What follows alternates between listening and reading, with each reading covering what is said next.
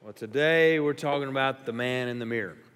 And we're going to talk about the religion of self as we continue this series called Jesus Hates Religion. And the problem with self starts with the man in the mirror. And the mirror of self, the religion of self, rather than trusting in a relationship with God, we trust in this thing that we see in the mirror. And what religion does is it loses sight of the destination and it begins to focus on the deeds.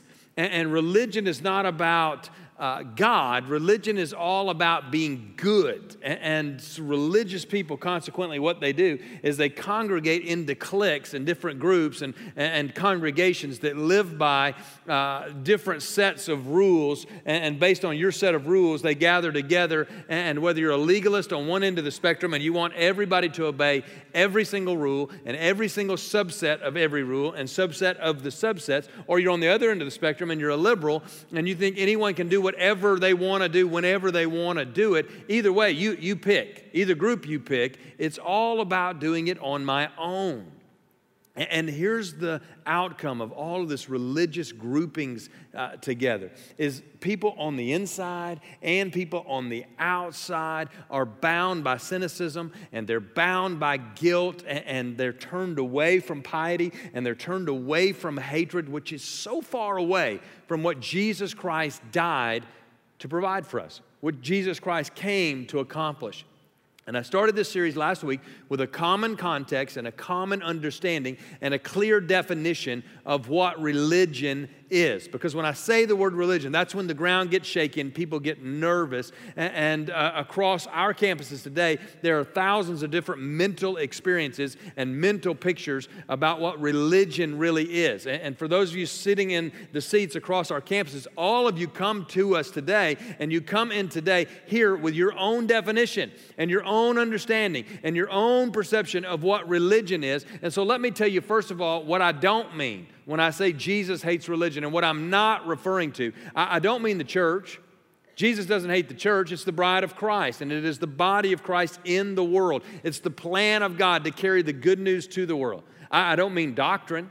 Doctrine is just a set of common beliefs, and I don't think he hates those. I certainly don't mean denominations. I think denominations have their place in this world, certainly have had their place. I don't mean religious leaders, right? I'm not talking about a bunch of preachers or a priest or a pope. God doesn't hate those people. He loves those people. But let me give you the definition that we're using throughout this series. When I declare to you Jesus hates religion, when I say religion, what I'm talking about are man-made paths to God. Man-made paths to God, paths that you build and paths that I build, and some of those paths are just lists of do's, and some of those paths are a list of don'ts that get us gold stars from God, get us some kind of check mark from God, get us a little smiley face on our paper from God, and some of those paths are rituals or rites that are empty without the Spirit of God. And some of those paths are philosophies that are disguised as belief and a form of righteousness with no real power behind it. And I want you to hear me today when I say God hates all of those paths, because all of those paths in their simplest terms are arrogance. That I can do this by myself, God. That I can get to you all by myself, God. I can right this wrong, God. I can find the power within my own self. I, me. And religion is saying that I can get to God through a path that I built. But Christianity is not religion. It is not us trying to find a way to get up to God. It is God coming down to us in the person of Jesus. And what did Jesus say? In John 14:6, he said, I am the way, I am the truth, I am the life, and no man gets to the Father except through me. Christianity is not a religion. By our definition, and Christianity and the Christian faith is not built or founded on a set of religious principles. It is founded on an event. What event? We talked about it last week. The death, burial, and resurrection of Jesus Christ. And religion was buried in that tomb, but a relationship rolled out that morning. And religion is man's attempt to somehow get up to God and find a way to God, but God knew that's not going to work. And if we're honest, we would say, we know it can't be done either. And we're not trying to find our way up to God. God found his way down to us, and God came to earth in the person of Jesus Christ. And Jesus died on that cross for all of us, for you and for me. But not just for you and for me. He died on that cross for our sins. But 3 days later, He came back from the dead. And Jesus rose again to life. And the way that this plays out is that He rose out of that grave to make a way for all of us to have a relationship with our Heavenly Father. And we couldn't just follow Him to death, but we do follow Him in resurrection. 1 Corinthians chapter 5, verse 20. Listen to this verse of Scripture. 1 Corinthians chapter 5, verse 20.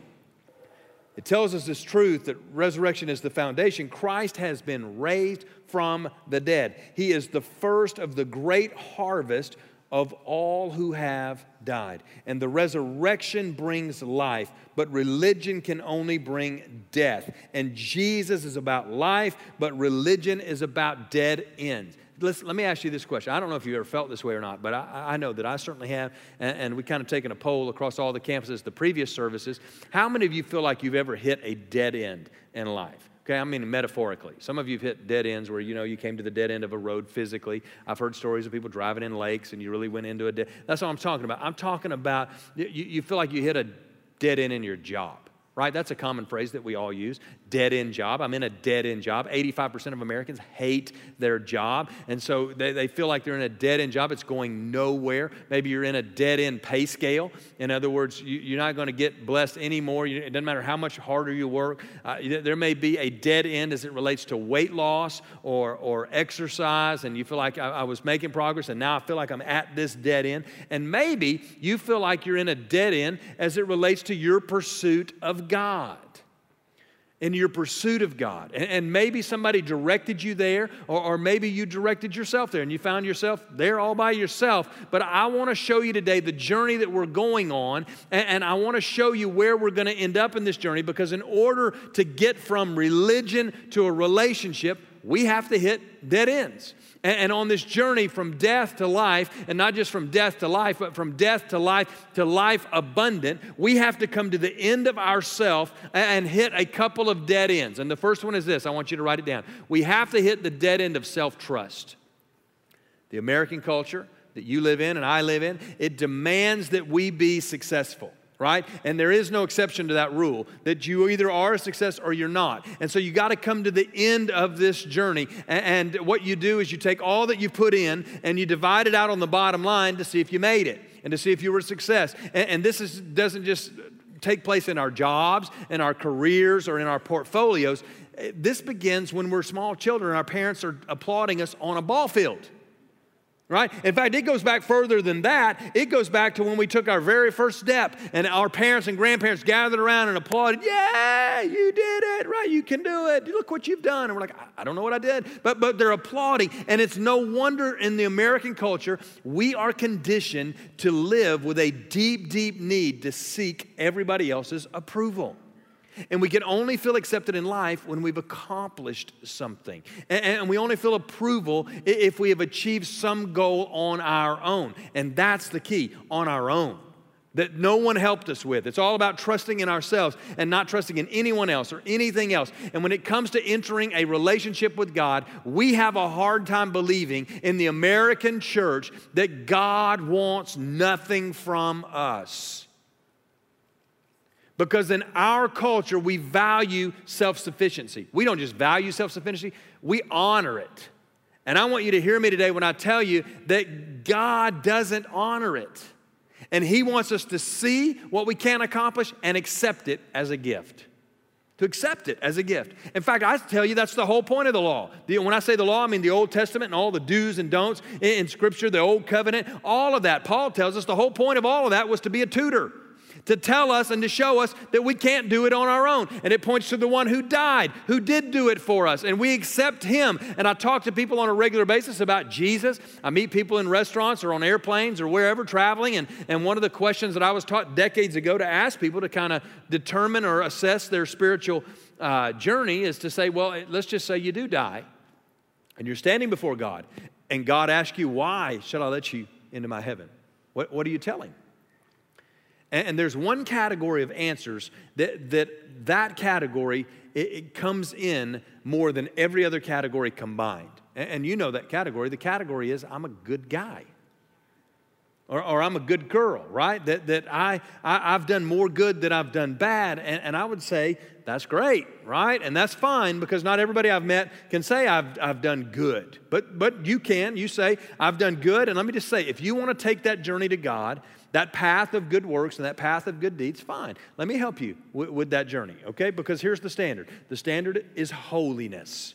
And if you're not churchy and you don't know what holiness means, it means being like Jesus in every area of your life. So let's just play a little game this morning. Let's see how we're all doing, okay? And so on every campus, here's what I want you to do. Everybody stand to your feet, okay? Across all the campuses, DuPage, Midtown, Downtown, and here at Battle Creek, stand up on your feet, and here's how the game is played, okay? I'm going to read to you, 5 scriptures.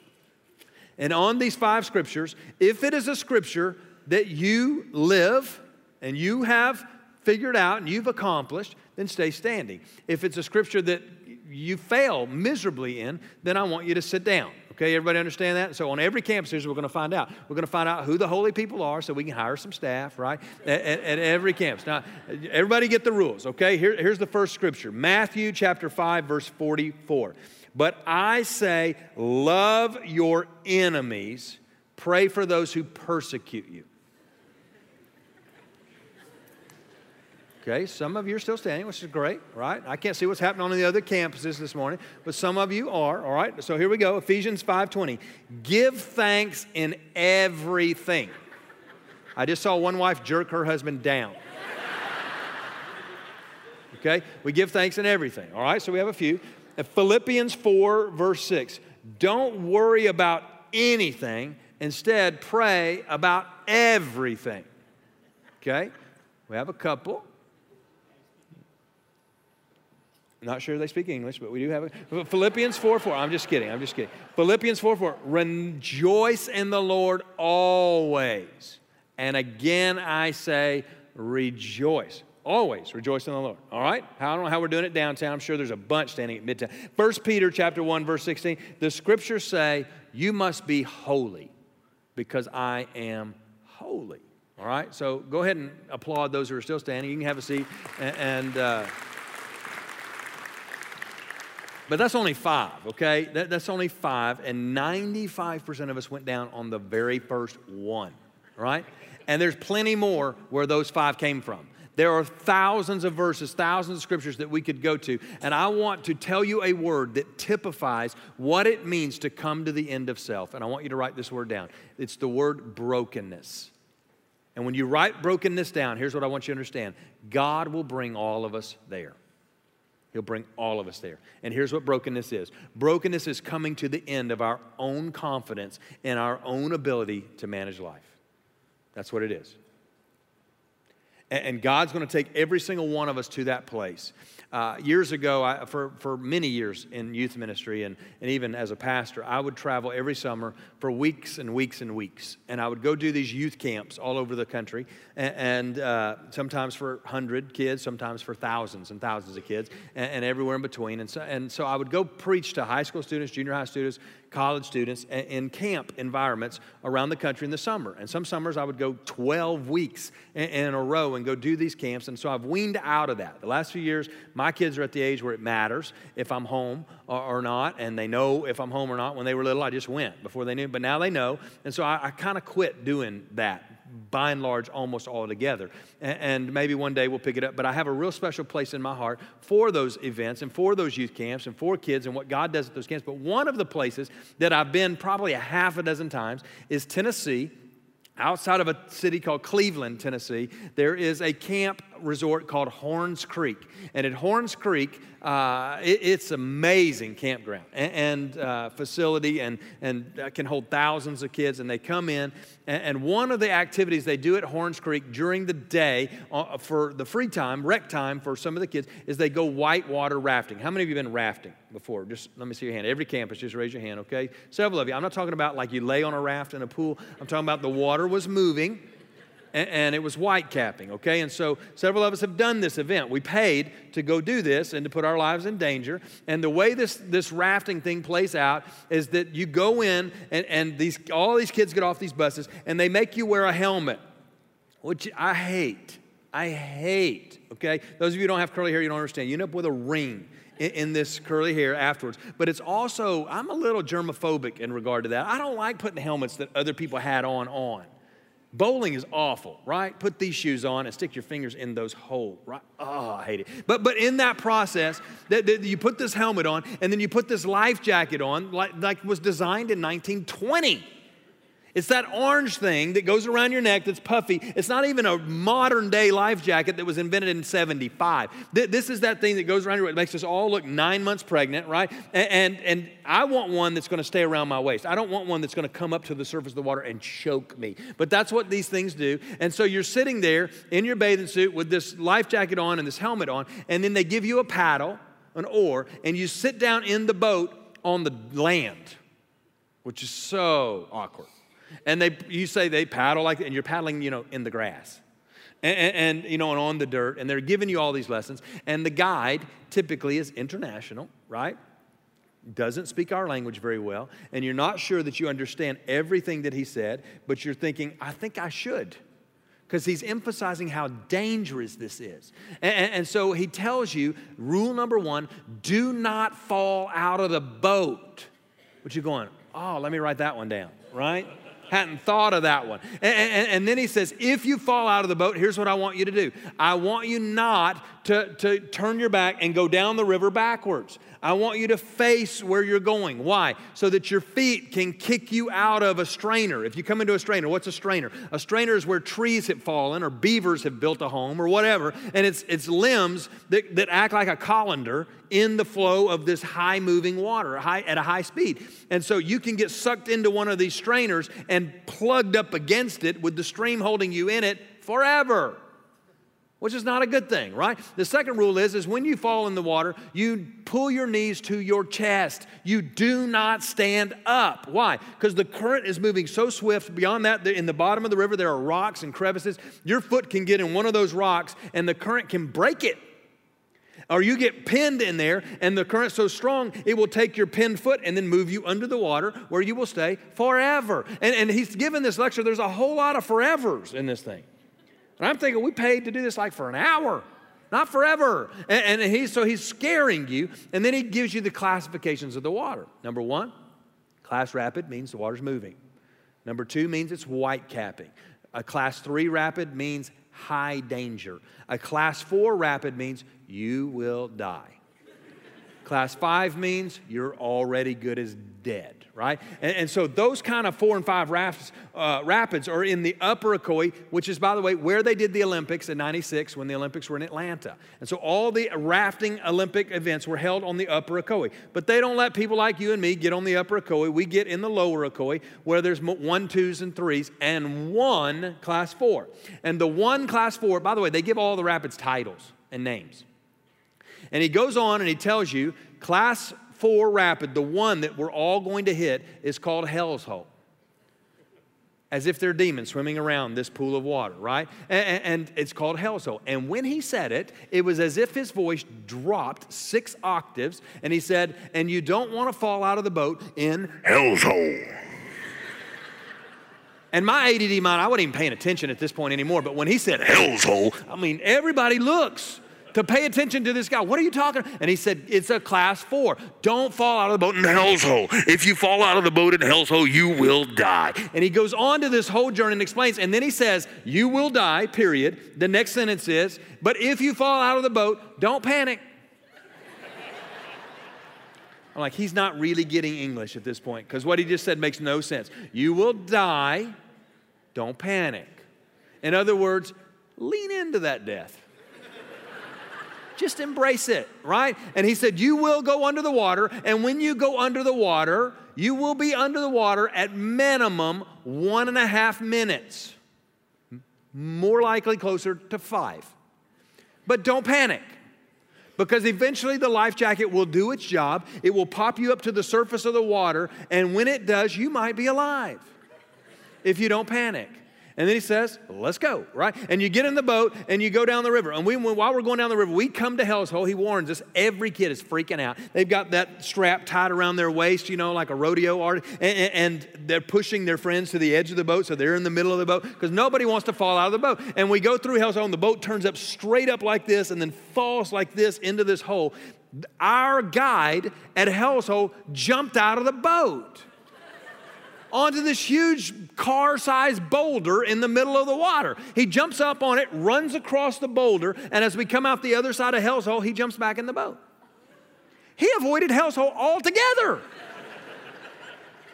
So we made it, we got through it, we get all the way to the end, and because I'm with the youth pastor, I am the camp pastor, we go with the video crew, and we go with this video crew, and we make our way in a car up the side of the road, which parallels the river. We stop on the side of this picnic area, and we get out, and there's these two guys that they call lifeguards, which is not fair because it's more like Baywatch meets Dukes of Hazzard. And these two guys in their cut-off Daisy Duke jeans with their abs have these orange buoys, strapped to their chest. And they're sitting there, one on either side of the river, and there's this cable, this steel cable that goes across the river. And they're sitting there watching people come by Hell's Hole. And so we're going to shoot video, where better to shoot video than Hell's Hole, right? Which is just great devotional footage because you say, that's Hell's Hole. If you fall in, you die. You want to know Jesus. And so in the whole process, this is the way this is going on. And so we're videoing all this. And this guy is sitting there watching these kids at Hell's Hole eating a deviled ham sandwich. You can't make this stuff up. And so we're watching these kids come by, and this kid, about 15, 16 years old, this boy falls out of the raft and goes, ah! Under the water. A minute and a half later, 500 yards down the river, he pops back up. Ah!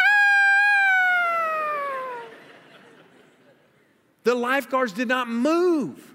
They didn't move a muscle. They sat there eating their sandwich, didn't even consider jumping in. And we're watching it going, this is the easiest job on the planet. It's like working for the government.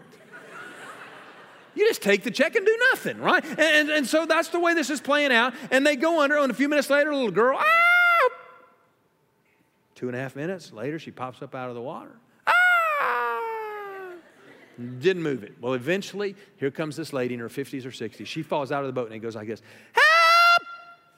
And when she goes under the water, what these guys did as they sprung into action was one of the coolest things I've ever seen. That he took that buoy thing off and slid it across that cable to the other guy who catches it in midair as he's sliding down this zip line into the water. He takes that buoy and he grabs that girl, that lady, by the life jacket and pulls her out of that water up onto this sandbar. And the whole thing happened like a rodeo champion in 8 seconds. It was the coolest thing I'd ever watched. And I turned and looked at the video guy who's got the camera down here like this. I said, did you get it? He said, I didn't get it. Like, oh. You got to do it again. We have to video this, right? And he says, oh, it'll happen again. And a few minutes later, kids, and the whole thing. And then another person falls in. Help me! And they did it again. We got it on video. I wish you could see the video. Actually, your God-given imagination is better. That's the reason I never show the video. And so he got these people. So basically, I asked at the end of the afternoon, I said, you got to explain to me how this works. Because some people you save, some people you don't save. And he said, it's very simple. I said, what is it? He said, when people are riding this, we think they've paid money to ride it. And we think they're all having a great time that they paid. And so when we hear, ah, we just assume they're enjoying it. He said, you don't take somebody off of a roller coaster that says, ah! You just let them ride it because they're enjoying the process. But there are two words that when we hear these two words, we spring into an action. And here are the words, help me, or any portion of them. And by the way, as he told me that, I thought, oh, what amazing spiritual truth.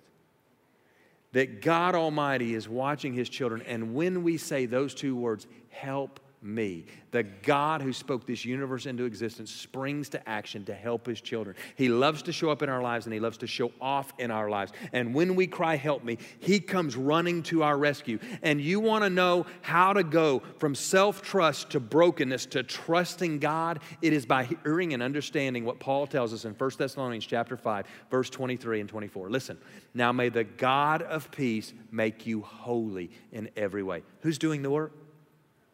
God. Say God. God's doing the work. And may the God of peace keep you holy in every way. And may your whole spirit and your whole soul and your whole body be kept blameless until the day our Lord Jesus Christ comes again. Verse 24, God who calls you is faithful. Listen to the last 4 words. He will do this. Who's making us holy? God is making us holy. And I want you to hear me today when I tell you, God won't be anybody's co-pilot. He's not going to ride in the passenger seat and let you direct this journey. Listen, he not only wants to be the co-pilot, he wants to be the pilot, the co-pilot, the seats, the plane, the wing, the jet stream, the air draft, the landing gear. He wants to be everything. He is God. Acts 17 verse 28 tells us this. In him we live and move and have our being. In him we live and move and have our being. That's pretty much all of life. And we are to do it in him. And that's all good. And that's how all of us come to God. We come empty-handed and we come naked with nothing to offer. And we enter into this intimate relationship with him. But somehow along the way, we start to think, we did this. Which is the second dead end that we all have to hit. And that is the dead end of self-effort. And there is a difference between so that and because. Some of you have so that parents and some of you have because parents. So that parents are, you will do this and this and this and this, and you will act this way, this way, this way, so that I will reward you, and so that I will care for you, and so that I will love you. And some of you have because parents, who were, I love you, you're my child, I know you mess up, but I love you. There's nothing you can do to cause me to love you any less. And because I love you, I want you to act this way, this way, this way. Listen, the so that is somehow thinking that we can crack this code on God. And that we're going to crack this code and God is going to accept us and God is going to love us. And we're going to do all of these things so that. Listen, if I didn't do anything to get my salvation, what do I need to do to keep it? Nothing. And there's a difference between doing things to gain salvation and doing things because we are saved. It's so that versus because. Listen, I want to live for God because he saved me. Because he deposited all righteousness and Christ-likeness in me and in my spirit. That I do it because, not so that. It's a done thing as a child of God. Then here's what I want you to hear. Listen, listen, listen. You can obey and not love. You can. You can obey and not love, but you cannot love and not obey. Do you hear the difference between these two things? And it's not that we obey God to gain anything. We already have it. He already dumped the dump truck of all Christ-likeness on us and in us. And if we believe in Jesus and we accept him, we are saved. But once we are saved, we obey him because we love him, because he loves us, because of what he's done in us. And we've said already a couple of times today that the American culture demands that you and I be successful, which is measured by what? It's measured by what we accomplish. And what we are able to get done. And we are conditioned to seek approval and acceptance by what we do. And we have the notion to take that into our relationship with God. And we think that same thing applies to God. And many, or even quite honestly, most believers are struggling to make their lives count, only to find out that it's not working out like they thought it would or like they thought it should. And they're sincere in their commitment. And they're giving it their best, and they're giving it their best effort, and yet they're frustrated because they can't live up to the standard that they think they ought to. And what I'm saying to you today is that you and I need to get to the place where we understand that our efforts aren't enough, never will be.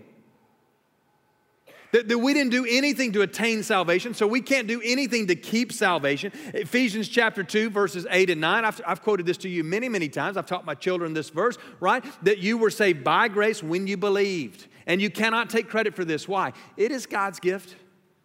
Verse 9 says, salvation is not a reward for all the good things you've done. Why? So that no man can boast about it, right? So that no man can boast about it. We should not boast about it. Yet we all know people who do boast about it, right? We know people. All of us know someone. They come to faith in Jesus Christ. They trust Jesus Christ in grace. They start to live this good life. They get pretty good at being a follower. They get pretty good at obeying. They get pretty good at being disciplined. And then they get the big head. And then all of a sudden they think they've done it. And what I want to say to you is at that point in the journey, you are relying on your own self-effort instead of the power of God. in your life. And to think that your salvation has anything to do with your own ability to be good, to do good, to be righteous, to do righteous, if you think that, then you have made an end of God's power instead of an end of religion and an end of self. And the desire to be successful is so strong, and it makes its way into our spiritual life when we're not careful and trusting in God. And we think we get ahead by hard work. That's true in the business world. It is true in the business world. But that's not true in the spiritual world. It's completely different in the business world. In the business world, it's about performance and you're producing the desired results. But Christianity is not built around a performance. Christianity is built around a person, and his name is Jesus Christ. And many Christians have wondered, is this all there is? Is this really what Jesus died to provide me? Am I living the life that Jesus died to give me? And they struggle to get this grasp on what it means to succeed spiritually. And they have resigned themselves to the numbness and they quit.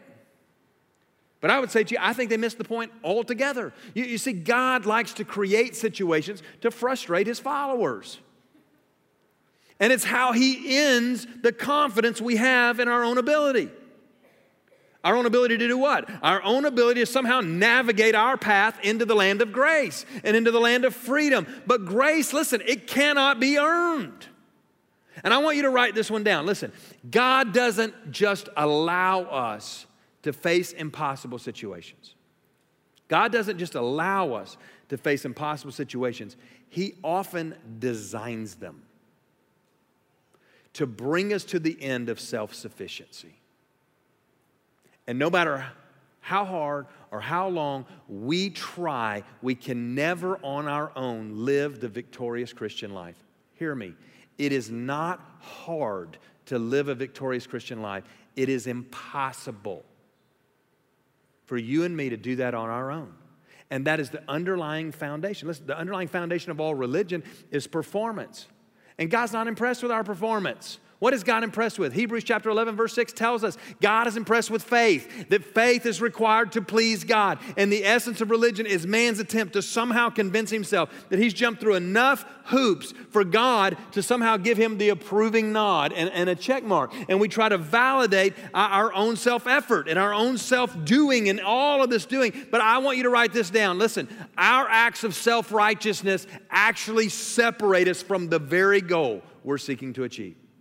They don't help us get there. They actually separate us. What am I trying to say? Here's what I'm trying to say. Religion is poison. Why? Because it kills the opportunity that anyone will ever have to have genuine intimacy with God. And what religion is, it's what rushes in to a life and a vacuum created by the absence of intimacy with God. And when the absence of intimacy with God is there, it creates a vacuum that religion rushes to fill in our lives. And you've heard this said before, that God won't put more on you than you can bear. I got to say to you, that's a lie. Quite honestly, that's a lie from the pit of hell. It is the twisting of Scripture. You say, what about 1 Corinthians 10:13? I know that verse, right? I could call Eli up here right now, and Eli could quote that verse. And here's what that verse says. The temptation in your life, right, is no different from what others experience, and God is faithful. He will not allow you to be tempted more than you can stand. And when you are tempted, God will show you the way out so that you can endure up underneath it, right? And you say, well, what about that? That's Scripture. He won't allow it to be more than we can bear. He's talking about temptation. He's not talking about every situation in life. He's saying he will rescue you from temptation. And the door is going to get smaller, right? He's going to show you a way out. And when he first shows you the way out, it may be a barn door. And the longer you proceed in it, it may be a mouse hole. But he's going to show you a way out so that you can get out of it. But listen to what Paul says in 2 Corinthians chapter 1. 2 Corinthians chapter 1, verse 8. We don't want you to be in the dark, friends, about how hard it was when all this came down on us in Asia. It was so bad. Everybody on every campus say bad. That's another Michael Jackson song. Bad. We didn't think we were going to make it. We felt like we'd been sent to death row. You think he's talking about a tough scenario? He said, we feel like we've been sent to death row, that it was all over for us. As it turned out, it was the best thing that could have ever happened. Instead of trusting in our own strength or our own wits to get us out of it, we were forced to trust in God totally. Not a bad idea, since he's the God who raises the dead. And he did it. He rescued us from certain doom, and he will do it again, rescuing us as many times as we need rescuing. Listen, Paul faced troubles, and he faced burdens in his life, but for a reason.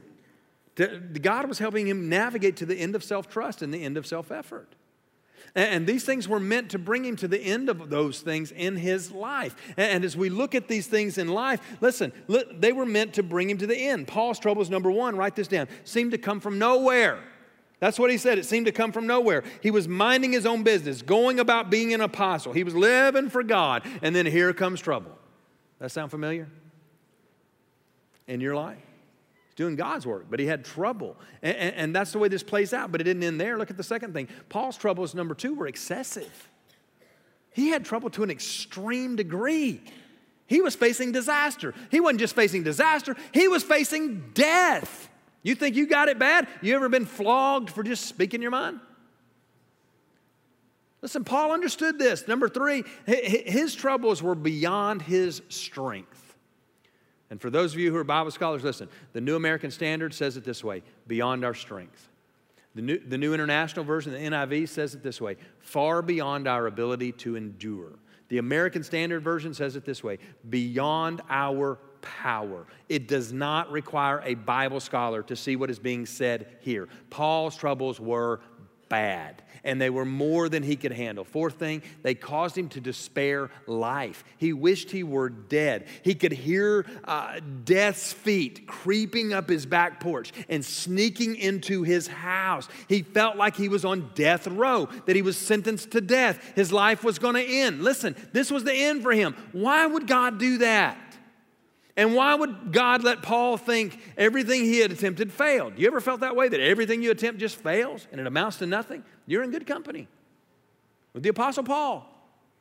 And so why did God allow all that to happen to him? Here's Paul's own words again. Instead of trusting in our own strength, we were forced to trust God totally. Trusting in ourselves, it's the default in our culture. It's applauded in our culture, right? But God could not disagree more. In fact, what seems to be the theme through the message of Jesus is we got to become like little children. Not just for salvation, but through and in salvation. God finds the weak person irresistible. Irresistible. Listen to Isaiah chapter 66, verse 2. I will look to the one who is humble and contrite. Psalm 34, 18. The Lord saves those who are crushed in spirit. James chapter 4, verse 6.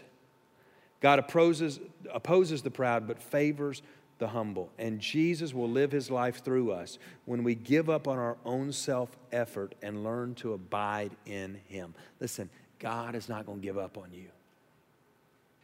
And there's nothing we could ever do that would cause God to shrug his shoulders and to walk away from you. He is going to bring you to the place where you realize you cannot do it on your own. And he never expected you to do it.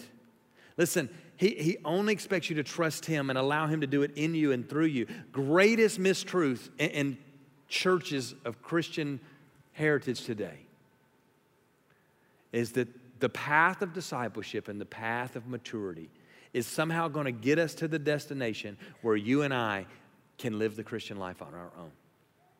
Not a part of the plan, not a part of the path. That is not the destination, and it has nothing to do with a walk with God. Why? Because God wants us dependent upon him every step of the way. He is God, and by nature of being God himself, he wants us to be dependent upon him.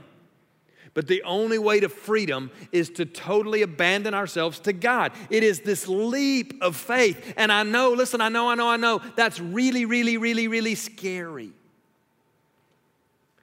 But when you get to the point of being sick and tired, you don't care how scary it is.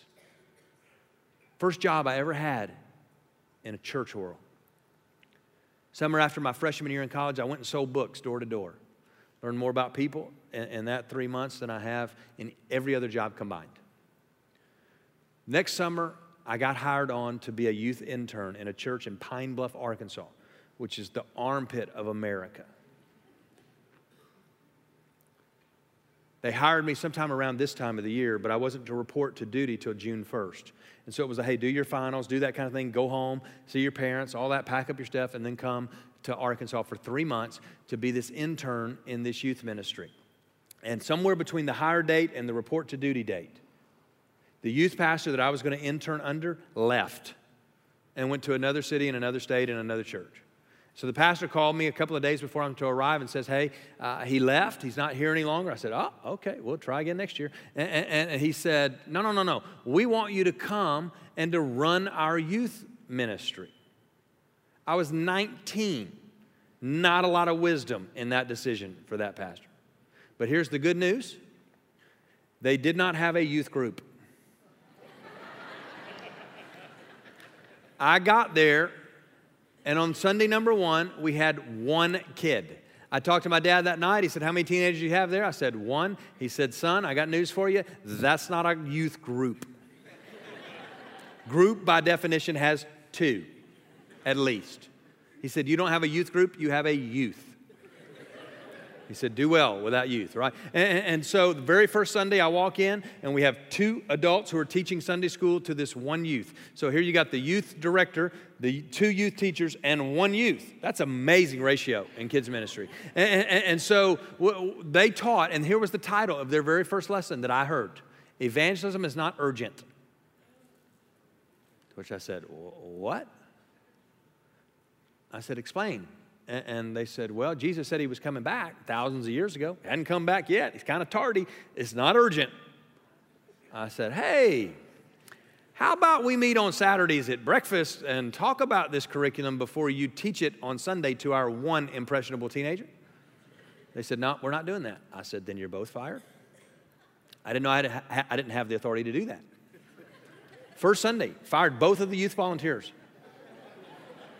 I thought on Monday that I would walk in as this 19-year-old kid into staff meeting, and the pastor would have brought us lunch to celebrate this courageous kid who was leading the 1 teenager. Did not go that way. In fact, it was an awful meeting.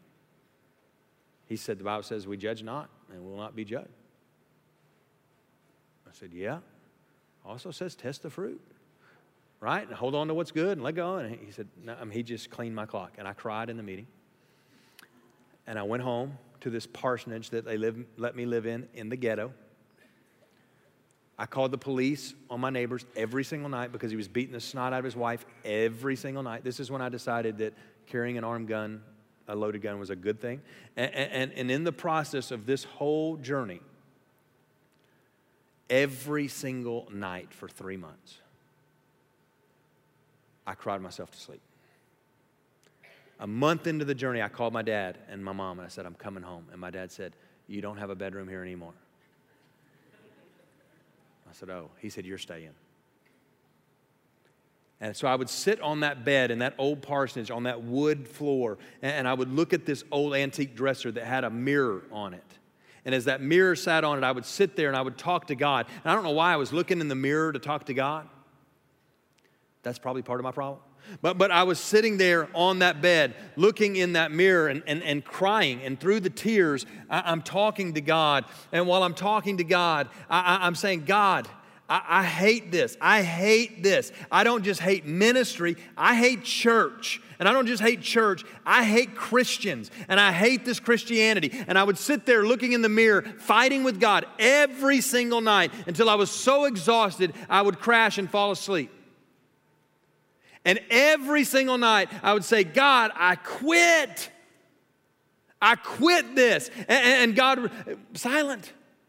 And I was confident that somewhere along the way, God was going to speak to me. And in my culture and in my understanding and the way I was raised, I was convinced God was going to come along, kind of pick me up by the collar, slap me on the butt, and send me back into the game like you would a 7-year-old on a soccer field.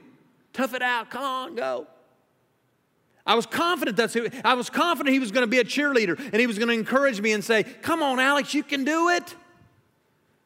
Pray a little longer, get up a little earlier, pray a little harder, memorize more scripture, memorize Habakkuk. That'll help. And I can just remember thinking that God somehow was going to encourage me in this. Come on, you can do it, you can do it, you can do it. Silence. Day after day after day. And finally, in all of my pleading and all of my crying and all of my weeping and screaming at God, one word. One word answer. And his answer was good.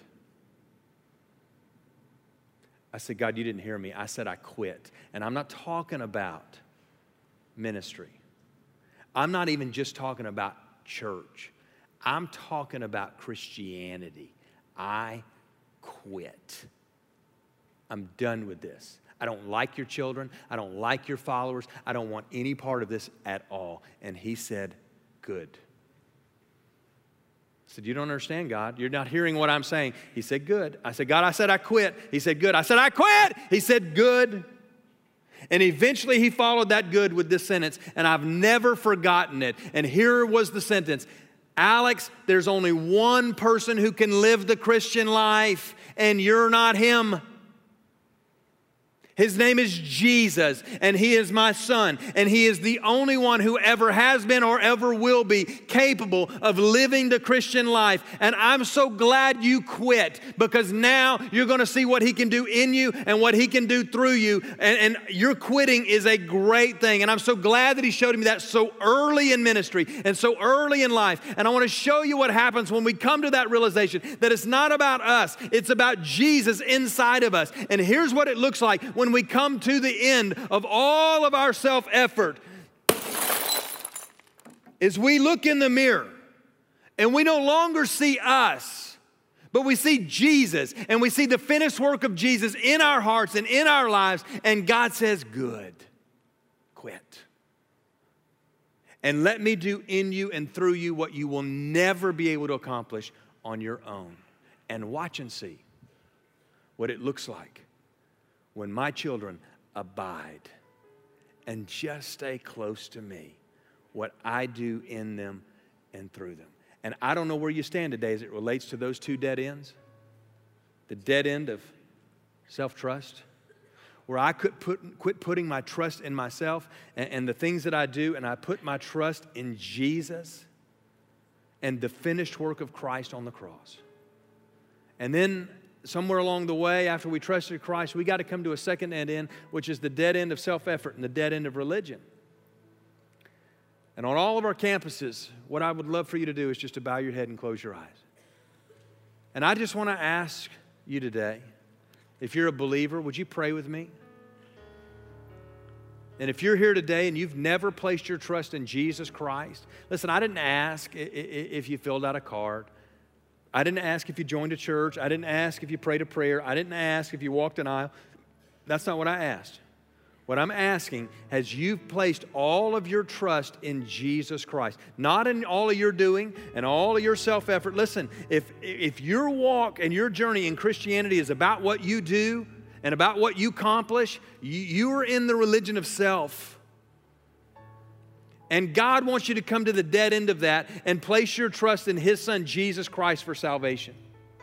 There's no amount of doing that's going to earn you a relationship with God. There's no amount of abstaining that's going to earn you a relationship with God. And so across all of our campuses, you want to trust Jesus Christ as your Lord and Savior this morning. Would you just pray with me and say, Dear God, I know I'm a sinner. But today I ask you to forgive me for all of my sin. Jesus, would you come into my life as my Lord and my Savior? I'm not trusting in me anymore. I'm not trusting in my works anymore. I'm not trusting in my abstinence anymore. I'm trusting you alone, Jesus, to save me. And I receive the gift of salvation. And I receive the free gift of Jesus today. And I want to thank you for saving me. And with nobody looking on any of the campuses this morning, regardless of what campus you're on, you just prayed that prayer and you meant it with all of your heart. Would you just slip your hand up and let me see it high all across all of our campuses this morning? Just lift it up high. I meant it. I see about a dozen hands at Battle Creek. At Midtown, just lift your hands. At Downtown, lift your hands. DePage, lift your hands.